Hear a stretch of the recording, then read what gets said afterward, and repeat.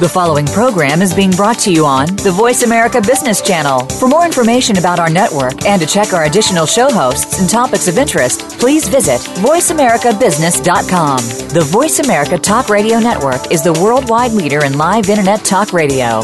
Visit voiceamerica.com. The views and ideas expressed on the following program are strictly those of the host or guests and do not necessarily reflect the views and ideas held by the Voice America Talk Radio Network, its staff, and management.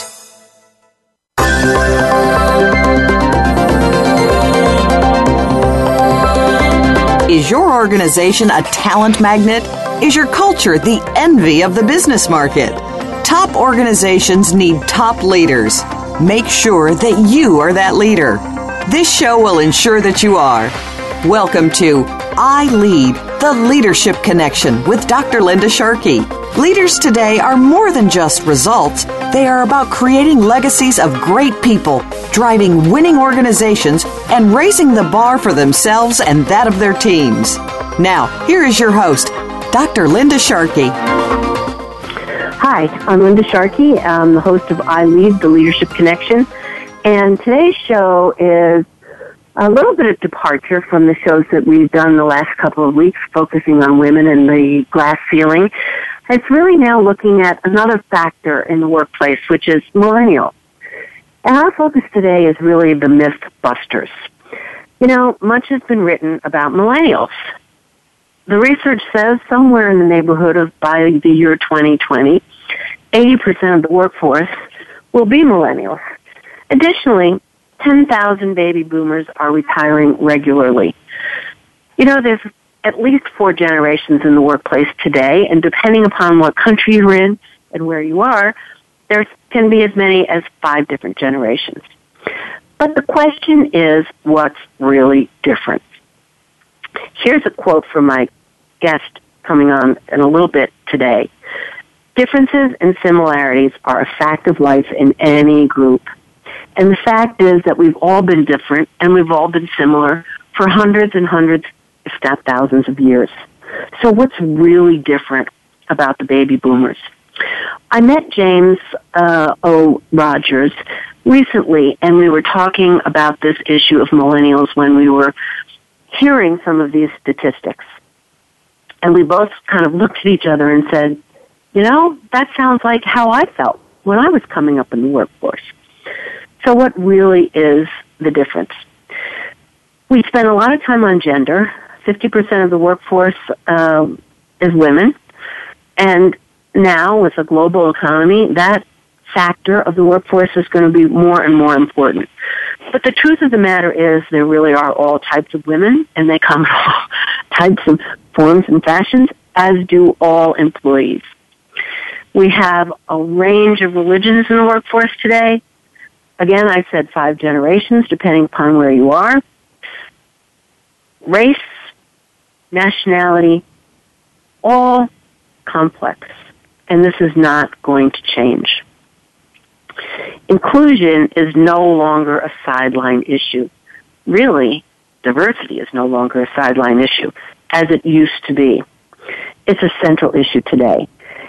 And if leaders are not able to flex to all of the diversity that we have had and we will continue to have, they will not be successful. And companies will be marginalized if they're not able to manage differently, which leads me to my guest. Jim Rodgers has been working in the field of diversity for quite some time. What I love about Jim is that he has great practical experience because he's been a practitioner as well as an author and thought leader in inclusive organizations and inclusive cultures. And his book, Managing Differently, I just love. The tagline is, getting 100% of the effort from 100% of your employees 100% of the time. Wouldn't you love to do that? Why Jim resonated with me so much is because his central point is you have to have good management practices. You know, maybe 30 years ago when we didn't have as much social media as we have today, managers that weren't so great and leaders that weren't so great could survive. But as time goes on, that's simply not going to be the case. And if you want to be a top-tier company that attracts talent from all walks of life, and the best talent from all walks of life, you need to ensure that you have managers that can manage differently and leaders who can lead differently. I recently was with my granddaughter, and I was just sort of shocked. You know, she's in college right now, and she was telling me, which I thought was such an interesting story, that they now have rateyourprofessor.com. And when I was in college, we had to suffer through some pretty crummy professors sometimes and some really great ones. And we shared the information word of mouth. Now, students, before they even sign up for a class, go on to rateyourprofessor.com to see whose class they're going to take and whose is going to be the best. And that's how they choose their professors. So what I think is really different here is that the tools are different. So with that, let me introduce Jim Rodgers. Jim, thank you so much for joining me in the show today. And it's just a great book that you have. Lots of practical advice, simple language. And I took this right from your book with straight talk and vivid stories. And for me, what really resonated was, you know, it's all about good management practices. And like my story about my granddaughter, lots of kids, lots of potential employees are logging online and seeing what your company is all about. And if you don't have good management, that word gets out faster than anything else. So welcome, Jim. So glad you could join me. Thank you, Linda, and I'm excited to continue that thought-provoking conversation we started a couple of weeks ago. I know. I think we could have spent the whole day on that topic. Yeah. And we're going to spend at least the rest of the show on it. Good. So tell me, Jim, why did you write your book? It's a great book. Well, thank you so much, and I appreciate you mentioning it. But I felt compelled to write it because, you know, as a former really good manager and a leader inside an organization, and having been a management consultant for many, many years and having looked inside over 200 different companies, my observation was that was kind of the missing element. That when we talk about diversity and diversity management, people were not making the connection that diversity is a fact of life. We're not working on getting more diversity. We already got more than we know what to do with. The issue is... That is so true. You know, I love that statement because I used to say to managers, you know, you're worried about getting women at the top of the house or having diverse candidates, stand at your front door every day. Yeah, you have diversity absolutely. coming through the door constantly. What you need to do is just figure out a way to bring people up through the career ranks. So that's such a great point. Yeah. So we're all swimming in the sea of diversity. The issue is, have we developed the skill set and the mindset to actually get the best out of those diverse perspectives that, like you said, are showing up at the door? And that's what the book is about. It's about giving simple, practical ways of repositioning it, gaining perspective about it, and some real tools to help you to do the job of managing a more diverse team in a way that's effective and allows you to get world-class results. Yeah. And what do you see, James? I mean, from where I sit, this is just gotten, with globalization, the whole issue is just heightened just that much more. What are you seeing relative to globalization? Well, globalization is both a blessing and a curse. Number one, it does put us squarely in the middle of having the need to understand more diverse perspectives, because when you go global, I can guarantee you that people in other countries and other nations, in other parts of the world, don't see the world the same way that we Westerners do. And so if you don't recognize that, you're walking into a minefield. And fortunately, most companies realize that, and they try to prepare themselves for going global. And in the process, they're developing some skills that will help them to manage diversity in general. So by being forced to look at certain elements of diversity, that is cultural diversity, they are necessarily bumping into the need to figure out why they are not so good at managing diversity, period. So globalization is good. And one of the good things about it, of course, is that it introduces the idea of virtual teams, and I've written a couple of papers about that recently, and I found it quite interesting. Oh, I love that. Because that is the way of the world. I mean, many leaders now don't see their teams and don't have the opportunity to see their teams because they're all over the world, and they have to operate virtually. So what did you find in your studies of that? Well, one of the things I found out is that properly managed, a virtual team can be more effective than a face-to-face team. And one of the challenges that we've had in the field of diversity all along has been something we call fault lines.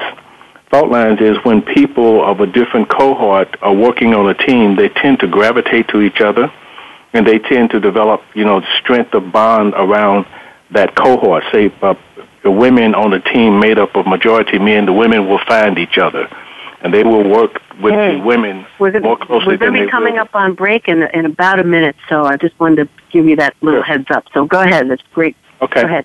And so to overcome the cohorts, when you use proper technology in virtual teams, you can overcome that by making the first couple of months that the team is working together virtual, chat rooms, email. That way no one knows what anyone else looks like. All they know is that, boy, this guy is really giving us some great input. I can't wait to meet him. I can't wait to meet her and see face-to-face the great value that they're bringing to the team. So finally, when they do meet face-to-face, they've overcome this natural tendency to gravitate towards their identity group.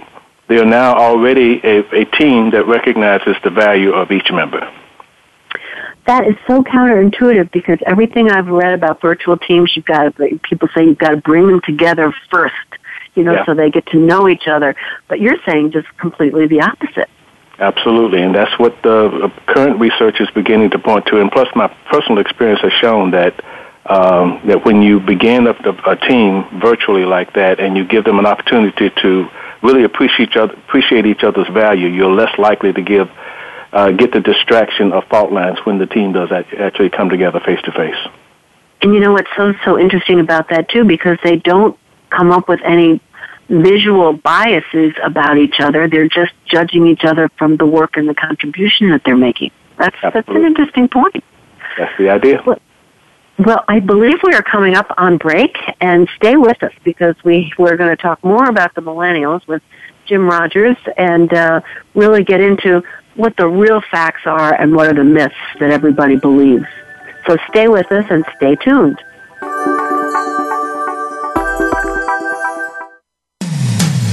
When it comes to business, you'll find the experts here. Voice America Business Network. Dr. Linda Sharkey promotes fact-based solutions for global organizations and leaders that are known to drive business success. Do you want to put the wow in your talent practices?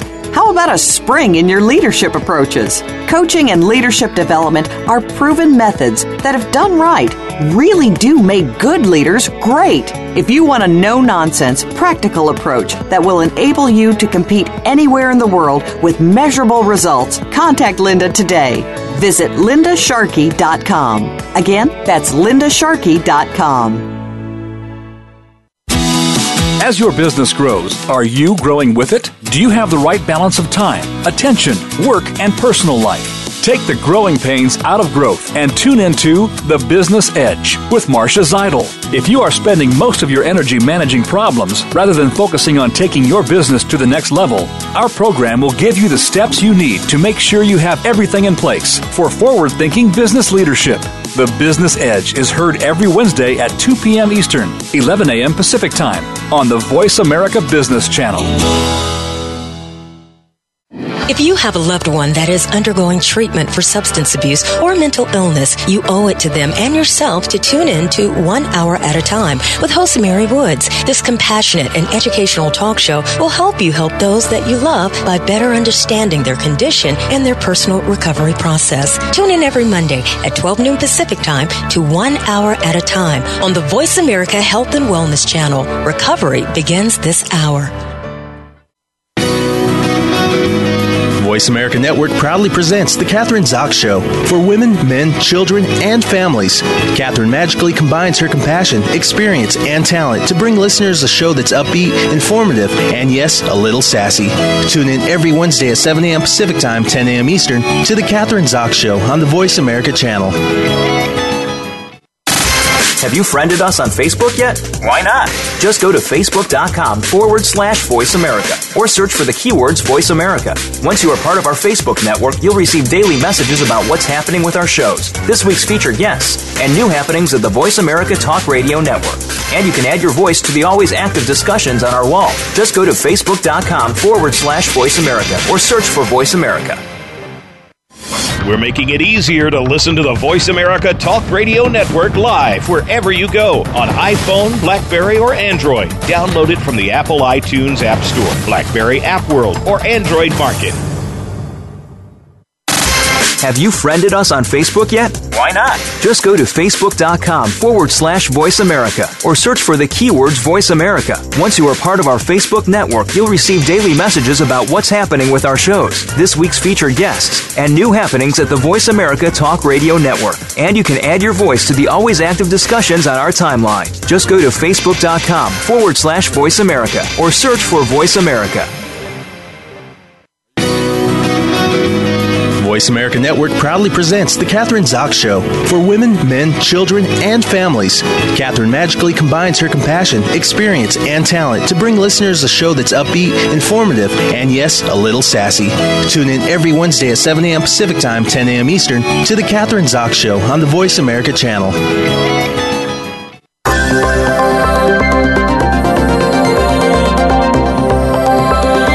You are tuned in to I Lead, the Leadership Connection. To speak to Dr. Linda Sharkey or her guest, please call in to 1-866-472-5790. That's 1-866-472-5790. Or you can tweet the show at #ILeadTLC. We'd also love to hear from you by email. The email address is radio@lindasharkey.com. Now, back to I Lead, the Leadership Connection.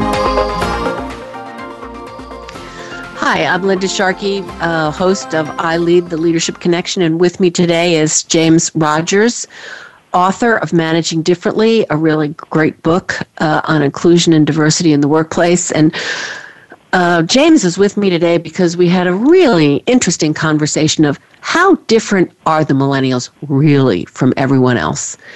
And what are some of the myths that are out there? So, James, let's just jump back in on this conversation. So how different are the millennials from your perspective? Well, I want to begin by saying the millennials are certainly a growing and very important generational cohort, and there's a lot of attention being paid to them because for some reason we think that we don't understand them because they're new. They've got different toys, they've got different tools, and those of us who've been around for a while found those things kind of interesting. But I believe there's a trap here. And that trap is we've wound up stereotyping them as a cohort. All the work I've ever done in managing diversity has all been about managing the individual. You don't manage cohorts. You don't manage stereotype groups. You don't manage women as women. You manage women as individuals. You don't manage people of color because of their racial identity. You manage them as individuals. That's the biggest mistake that people make, even with generational cohorts, is that we begin to lump them into groups. We define what that group is about, and then we manage the individuals in that group as though they were just like those characteristics that we ascribe to the group. That's a trap. That is a trap, and that is so interesting because we do make those generalizations, and then as a result, we treat everybody the same as opposed to treating everybody how they want to be treated, really. Yeah. And as you remember in my book, is one of the 7 principles is getting to know each individual as an individual. There's a workshop, there's a exercise that I do in one of the workshops that I present, in which I present all the characteristics of each one of the generations, the traditionals, the boomers, the Gen Xers, and the millennials. And, we describe all the things that we generally stereotypically ascribe to each one of the generational groups. And then I give the group an exercise. I say, okay, so who is this? And I describe a person who was hired into a fast-track management program, became a supervisor in 2.5 years, made top management in 5 years, immediately wanted to know when is his next promotion, never held any job over 18 months, and then one day just up and resigned unexpectedly. And I asked him, so which generational cohort does this person come from? And, of course, probably 70% of the class said, well, that's obviously a millennial. And some will say, well, that could be a Gen Xer. And then I dropped a bomb on him. I'm a boomer. I just described my career. Because what I'm suggesting about millennials is this. It is not the generational cohort that's most important. It is the stage of life. When you're in your 20s, you are a little restless. You don't yet understand how things work. You have different expectations than maybe the people you're working for. That was true of me when I was in my 20s, and it is true of the millennials now that they're coming into the workplace. So I think the wiser path for any manager or leader is to look at the individual and recognize that millennials are not that different from other generational cohorts that we've encountered. You know, what's interesting about what you're saying is that PricewaterhouseCoopers has a large global workforce, and they did one of the largest generational studies with the University of Southern California. And what they found was exactly what you're saying. And I'll offer some statistics later, but at my generation, we wanted work-life balance too. Yep. And so do the millennials. And as it turns out, so does just about everybody. So that's a great point, James. What else do you go through? Well, in the work that I do, of course, it all begins with the whole idea of diversity management. But when I get inside an organization, I'm basically doing change management and strategy execution. So the book that I wrote is at the intersection of diversity, which is, I say again, is a reality, and the intersection of management. And I distinguish managing from leading. And one of the ways that I do that is to remind people that, again, we get caught into a trap of emphasizing leadership to the detriment of management. Management is that one-on-one, face-to-face, day-to-day interaction with employees to make sure that they have everything that they need to be at their best. Back to the book. Getting 100% from 100% of your people 100% of the time means that you've got to make sure that everybody has what they need to be at their best. Leading is differently. It's a much more detached adventure. One guy wrote me in response to a blog that I wrote recently. He says, Jim, I totally disagree with your point of view because you manage things and you lead people. And I wrote him back, no, you lead change and you manage complexity.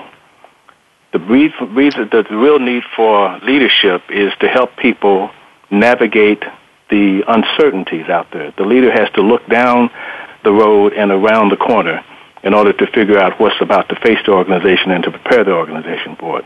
But on a one-on-one, day-to-day, face-to-face basis, managers are the ones that help employees to be their best. You know what is striking me so much about this conversation is that, as you know, you and I talked about this. I did an extensive research on global leadership, and what are going to be the leadership characteristics that are absolutely correlated to business outcomes and business results in the future, now actually, and in the future, and they absolutely support what you're saying. One is the leader/manager has to be able to make simplicity out of complexity, and they have to treat people as individuals. Yes. And get to know them on a personal level. And if they don't do that, people are not going to have the emotional connection with the organization. Yeah. So I just love what you're saying. Well, thank you. And you mentioned one. Go ahead. Oh, go ahead with what you were going to say. I have another question for you, but I'd love to hear your response. I found that to be true of just about every cohort that we're talking about. I know that you do a lot of conversation on this program around women, and yes. I've just had a conversation with someone I think will be a guest of yours in the future, Becky Blaylock, about the two issues. One of them is preparing women for key leadership roles, and the second, of course, is preparing organizations to be accepting of leaders in different bodies. So those are the two parts of the work, and A lot of women are stepping up. Sheryl Sandberg and Becky Blaylock and others are beginning to give us some tools so that women will understand that how to play the game at the highest level. And I continue to do my work in trying to help organizations prepare themselves for the fact that leaders, managers, employees of all types will not look like they have in the past. And we have to recondition our thinking about what excellence looks like so that we see it when we see it, and we notice it when we notice it, and that we're paying attention to it and not being caught up in our typical thinking that says a leader looks like this and acts like that.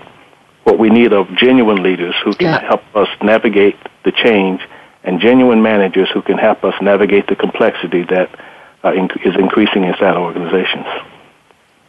That's so true. I just want to explore something, and Becky was on just recently, and I want to explore something that you just said, which is, what do women need to do differently from your perspective? So, because it's not so much an issue of that there isn't diversity in the workplace. There is.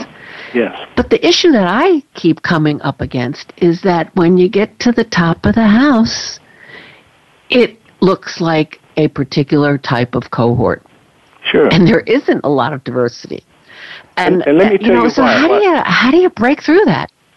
Well, first of all, you have to understand the dynamics of it. I just wrote an article about why the lack of diversity out in Silicon Valley, and I'm making the same point. The cohort at the top of the organization is less about technical ability or skills, and it's more about comfort and fit. So in order for a person to be invited to those levels, I've got to first, number one, know you, like you, and trust you. Your performance is a given. The fact that you can actually produce results, I have to assume that you've already passed that hurdle. The next hurdle is, can you fit in with us? Can I trust you? Do I know you well enough to know that under certain circumstances I can predict what your behavior is? Can I put you out in front of the public and feel comfortable that you're not going to embarrass the organization? And to the extent that the new players in the game don't get comfortable with those facts, whether we like them or not, is not the issue. We're getting comfortable with those facts is really the challenge of preparing women and people of color for higher-level positions. The organization also has some work to do, though, because the fact is leadership and top-level people are not going to look the way they have in the past. We just don't have the luxury of keeping that up simply because of the demographics and the psychographics that are showing up in the workplace. We have got to make room for different peoples who have talent, skills, and the perspective that we need to move organizations to the next level. So those are the two issues that need to be worked inside an organization. And it begins with recognizing the facts. You remember Jim Collins said, and a lot of people poo-pooed it, but it's absolutely the truth. You begin by acknowledging the facts. You got to face the facts. The fact is, the rules of the game have been around for a long time, and they're not going to change because new players show up. So the new players have to learn what those rules are before they get an opportunity to change those rules. That's exactly true, and we're going to be coming up on break in about 20 seconds, I think, Sure. Jim. But we'll continue this conversation because I think it's really important. I want to explore with you the Towers Perrin research that you and I were talking about too. But sure. It's a great insight. Okay, I think we're moving into break right now.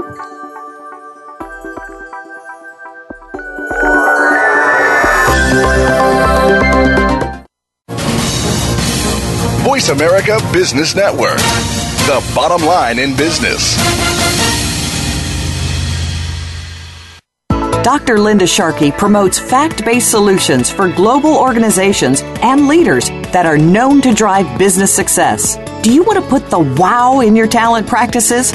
How about a spring in your leadership approaches? Coaching and leadership development are proven methods that, if done right, really do make good leaders great. If you want a no-nonsense, practical approach that will enable you to compete anywhere in the world with measurable results, contact Linda today. Visit lindasharkey.com. Again, that's lindasharkey.com.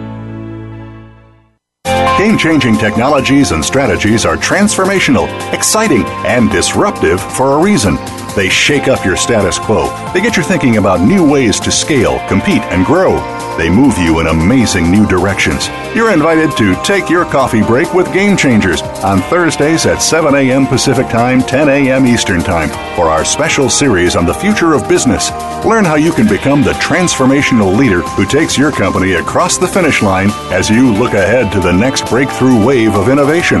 The Future of Business with Game Changers, presented by SAP on the Business Channel. Tune in to the Voice America Variety channel on the Voice America Talk Radio Network. Voice America Variety broadcasts a diverse array of topics, reaching a global community.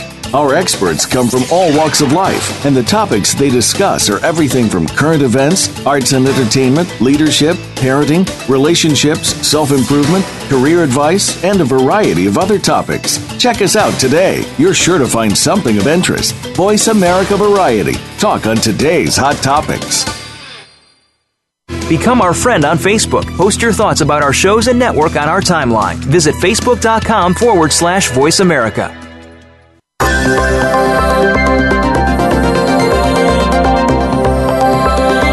You are tuned in to I Lead, the Leadership Connection. To speak to Dr. Linda Sharkey or her guest, please call in to 1-866-472-5790.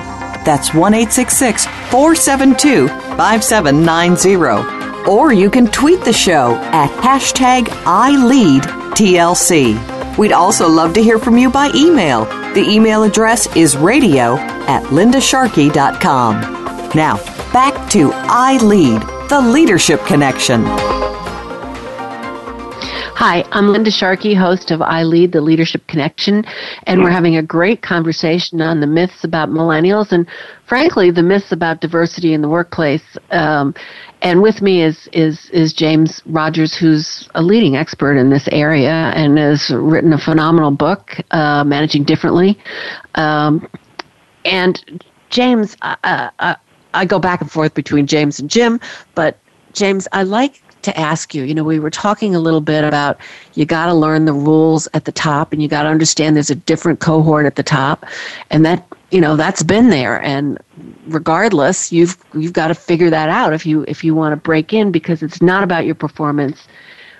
It's about your fit and comfort. I mean, performance is a given, obviously. Yeah. But, as more people break into that cohort at the top of the house, don't you think that's going to change a little bit, the culture and how that top of the house cohort thinks about the rest of the workforce? It could, but there's a trap there, and I would advise us to be mindful of it. Those rules of engagement at the top of the house have been around for a long time, and it's kind of like a culture. Culture doesn't change just because we need it to change. Culture is relatively intractable. So here's my thoughts about this, and here's my observations about that. Even when women break through the ceiling, they don't break through, but some of them creep through, and the glass ceiling is still there. The fact is, they tend to learn those rules while they're there, on their way up. See, the thing is, I was talking about fit and knowing you, liking you, trusting you being the most important components of moving into the higher levels. When women say, I work with people all day long, I don't really want to deal with them after work, I've got a family to raise and all of those other things, that's really kind of a negative signal. That's a red flag. Because you don't get to know people at the level that you need at the highest level while working with them. You get to know them in the informal, social settings. You get to see how you behave when you are on your best behavior or when your guard is down. Those are the things that really kind of qualify you at that level. And yes, it is going to change slightly, but for anyone to expect, as soon as these good old boys die out at the top, there's a new set of enlightened young men and women moving to the top and all of this is going to change, I would caution you against that thinking, because that's likely to lead you down a darksome path. I think what you're saying is really true, because there are stages that people go through, and when people do get to the top, sometimes things change and the rules are different, and just because there's a different group of people there, those rules do perpetuate for a long period of time. It'll be very interesting to see, if you have a group of all women CEOs, are the rules, what are the rules going to be like? Are they still going to be, are they going to reinvent different rules, or are they going to do things from their experience? My guess is they're going to do things from their experience. That's going to be interesting to watch. And, I have a prediction, and I suspect you have a prediction about what that's going to look like. But I would caution us against being too much with rose-colored glasses about the possibilities there, because there is a reason for it. You can't go into it with the assumption that these are bad people at the top who are trying to hoard these positions and not allow anyone else up there. They are people at the top who understand the dynamics of working at that level, and they know certain things have to be maintained in order for those levels to work. So if we assume that, then we're in a better position to say, okay, so what are those rules? How do I learn them? Who can I get to be a mentor and a sponsor who will allow me to learn those rules and to move into those positions so that I'm comfortable when I get there, and that the other people who are there are comfortable with me being there. Like I said, those are the two issues for women. Women have to be prepared to move into key leadership positions at the top, and that means sometimes a shift in their mindset and a shift in their perspective. And organizations are, as you're suggesting, are going to have to get used to the fact that what we see as a leader is going to look differently in the future. And we got to be prepared for a broader range of visuals when it comes to what leaders look like. Yeah, I really think that that's true. And I often say, I've done a lot of coaching over my career, and the catch-all phrase that just drives me crazy is the phrase that says, well, they lack executive presence. And it's used more frequently relative to women than it is, to other men. And it has to do with fit, and it has to do with, what one perceives as an executive, and what's one's bias of what they think executives do. You find that? I do. And, part of the preparation for the organization is for them to realize that leadership is not a personality. It's a role. It's a role in a moment. So leaders are not always leading. Even those who are at the top of the house, they're not always leading. And so what they have to do is to reposition the concept of leadership in their mind so that they'll know that at this moment, this is the person who has the knowledge, the skills, the background, and the perspective to get us through the bump that we're going through right now. We need to allow her to lead us through this period. And in the process of watching that, situational leadership, allowing people to lead when their unique set of perspectives is what's necessary to move the organization to the next level, and then watching them to see how they navigate that. That will help people break through these mental barriers that we have about what leadership looks like. Until then, it's going to be very difficult for people to perceive someone who is not aggressive, very extroverted, very macho, very, all those traits that we tend to place on leaders. It's going to be hard for people to envision that in people who don't look like the traditional leader. Yeah, I think that's very true. I want to explore something else with you that you said earlier, the stages of life.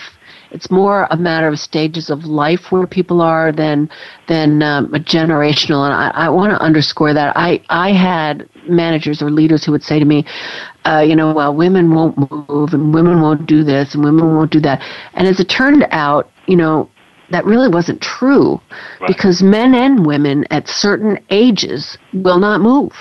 Yeah. And men as much as women. So say more about that, about the stages of life. Yeah, and good example of it is my son right now. He's 30 years old, and he has a wife and now 3 children, 1 set of twins, and he's kind of locked in.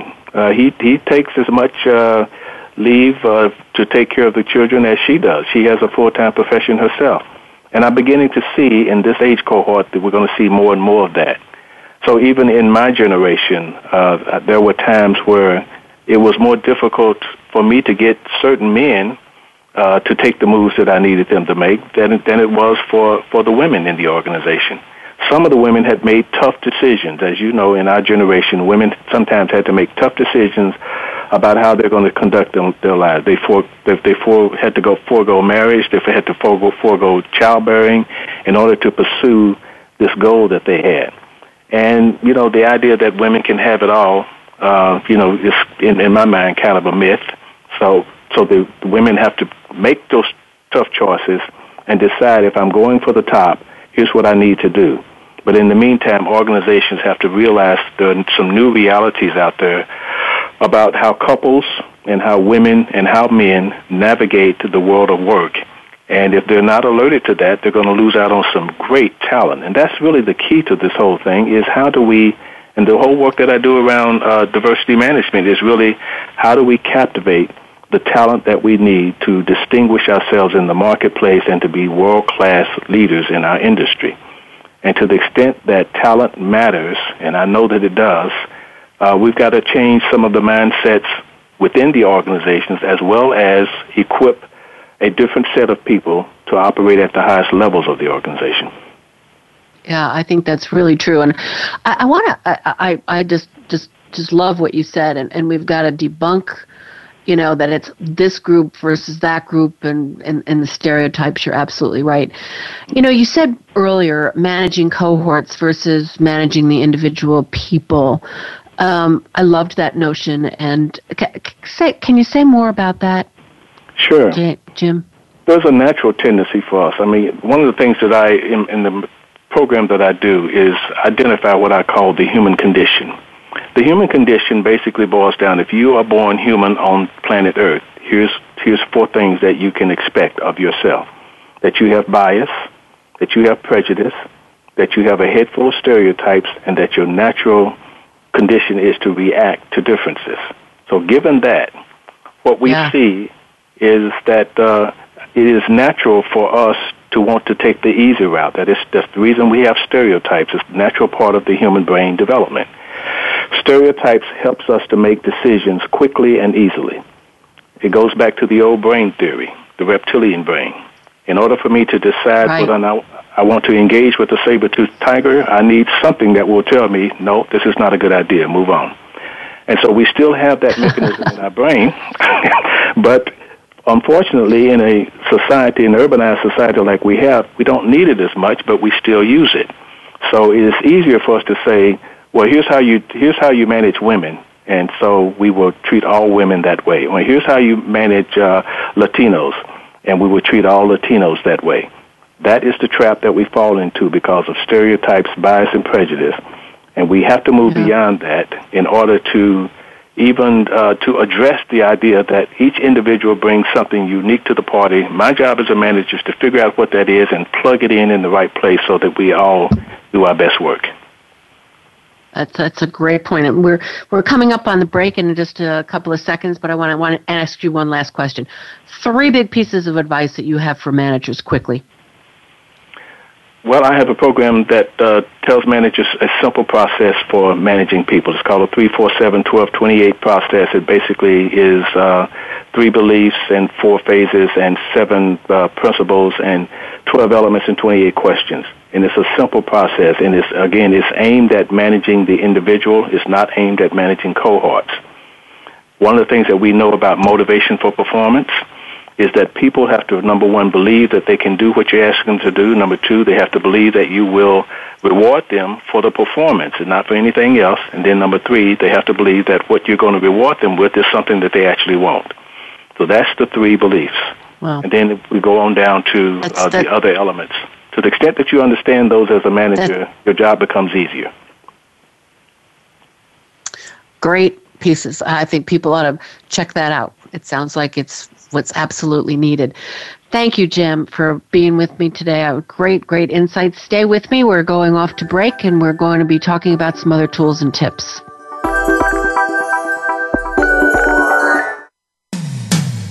When it comes to business, you'll find the experts here.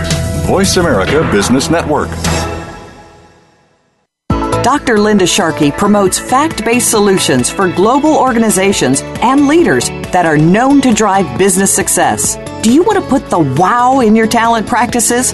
How about a spring in your leadership approaches? Coaching and leadership development are proven methods that, if done right, really do make good leaders great. If you want a no-nonsense, practical approach that will enable you to compete anywhere in the world with measurable results, contact Linda today. Visit lindasharkey.com. Again, that's lindasharkey.com. Do you know your personal brand? You may have the idea, but do you really know how to execute it and perfect it? Join Kathy Bass, the branding lady, for an inside look at the world of branding on her show, Power Up Branding. Kathy and her guests will discuss the many facets of branding, including tips to help you rebrand or bring your brand to the next level. Power Up Branding can be heard live every Wednesday at 1 p.m. Pacific Time and 4 p.m. Eastern Time on the Voice America Business Channel. Get a plan.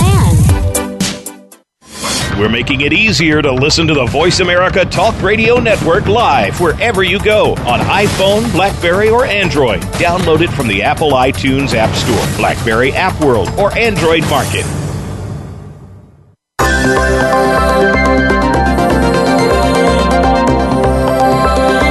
You are tuned in to I Lead, the Leadership Connection. To speak to Dr. Linda Sharkey or her guest, please call in to 1-866-472-5790. That's 1-866-472-5790. Or you can tweet the show at #ILeadTLC. We'd also love to hear from you by email. The email address is radio@lindasharkey.com. Now, back to I Lead, the Leadership Connection. Hi, I'm Linda Sharkey, and we've just had a great conversation with Jim Rodgers, really talking about what the face of the workforce looks like today and what it's going to be looking like in the future, and what are some very specific things that people need to do in order to be sure that you capture and keep the best talent in the world, not just in your local areas. And I was looking before the show at a study that I referenced earlier that PricewaterhouseCoopers did, and I find it really fascinating because what it really did was debunk a lot of the myths that exist.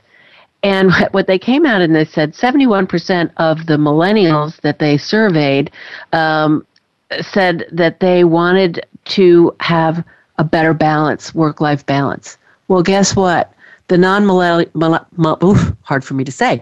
The non-millennials said pretty close to the same thing. And I remember many times people saying, well, work-life balance, there is no work-life balance, yet everybody was looking for it. And I still hear it today where people saying, particularly in financial services, that people are working all sorts of hours, kept into the office until 3 o'clock in the morning.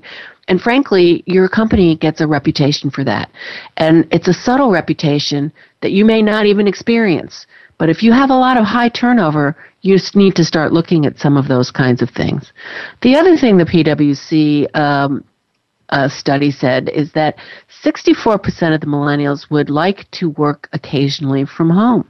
Well, 66% would like some workforce shift in hours, not necessarily have more flexible work hours. Well, these are programs that have been put in place that companies just simply have not leveraged as well. But the existing workforce, millennial or non, have been clamoring for those kinds of programs, and really progressive companies are putting them into place. So their conclusion, and mine too, and I think my guest speakers as well, is that you have to have programs and you have to have work-life balance initiatives for everyone as they're going through different generational times in their life. And if you can't adjust your organization to those balance needs of your employees, you're really going to be sub-optimized. And you've got to engage the workforce. Gosh, we've been talking about this for years. I mean, this is definitely not new.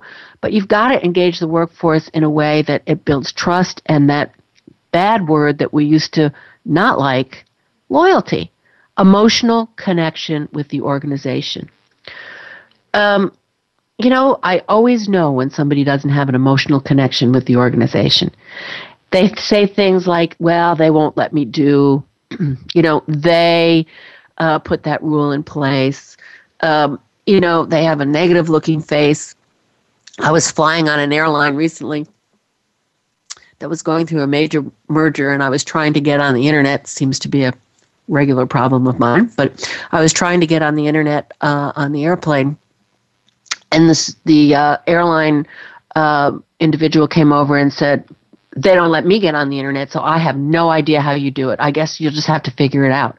And I said, whoa, the whole flight crew was like that. So that those people had zero emotional connection with their organization. I also remember, too, I wanted to just highlight what Jim had to say about the early part of everybody's career. Well, I'm a baby boomer, and I wanted to get ahead as quickly as I possibly could. And I was running in my early days of my career, absolutely. And I was running an internship program I had the privilege of doing this for now the late Mario Cuomo.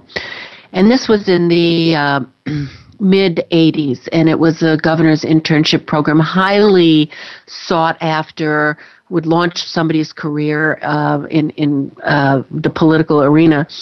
And it was so interesting because everybody who came into the program, they wanted to know in 18 months, when can I be the next commissioner, or when can I be a deputy commissioner? So, that thirst to climb up the ladder till you figure out what the rules are and what it takes to be at the various different parts of the ladder are really very much the same. So I really would like to invite anybody that's listening to this show to send me an email. I'd love to hear from you. I'd love to hear your stories and what you're thinking about and what you experienced as you're moving through your career, and what kind of leaders you really loved working for, and what kind of leaders you said, boy, if I never see them again, it'll be too soon. I once worked at one place, and when this one leader resigned, the emails flew around the company, ding dong, the witch is dead. And people just went underground and hung in until this person finally retired. I don't want to be thought of as a leader like that, and I know none of you do too. But think about it. How can you treat individuals like individuals? How can you learn the aspirations of your employees? How can you create career paths to help people get ahead? How can you give people the balance that they may need? And they'll pay you back in spades. They will pay you back in spades when you really need them, when push comes to shove. And how can you help people fit in and move up? Those are really, as I say, it's a privilege to be a leader.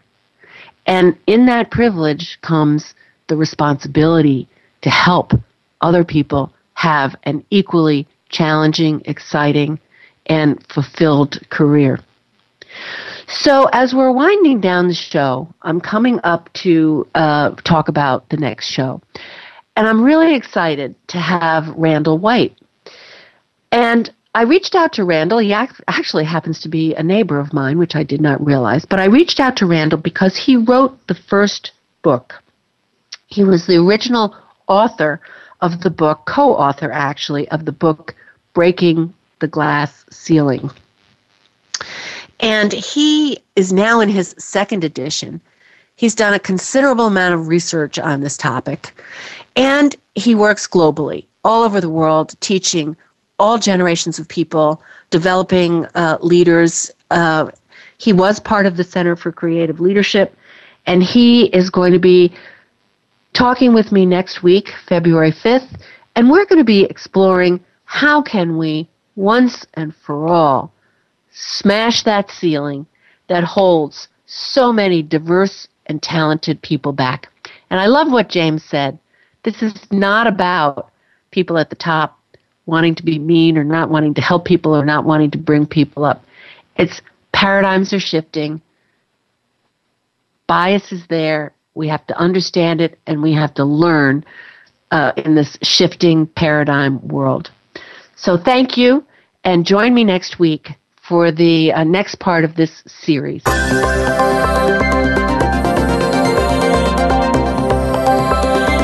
Thank you for listening to this week's edition of I Lead, the Leadership Connection. Please join Dr. Linda Sharkey again for another show next Thursday at 2 p.m. Pacific Time, 5 p.m. Eastern Time on the Voice America Business Channel. Have a successful week.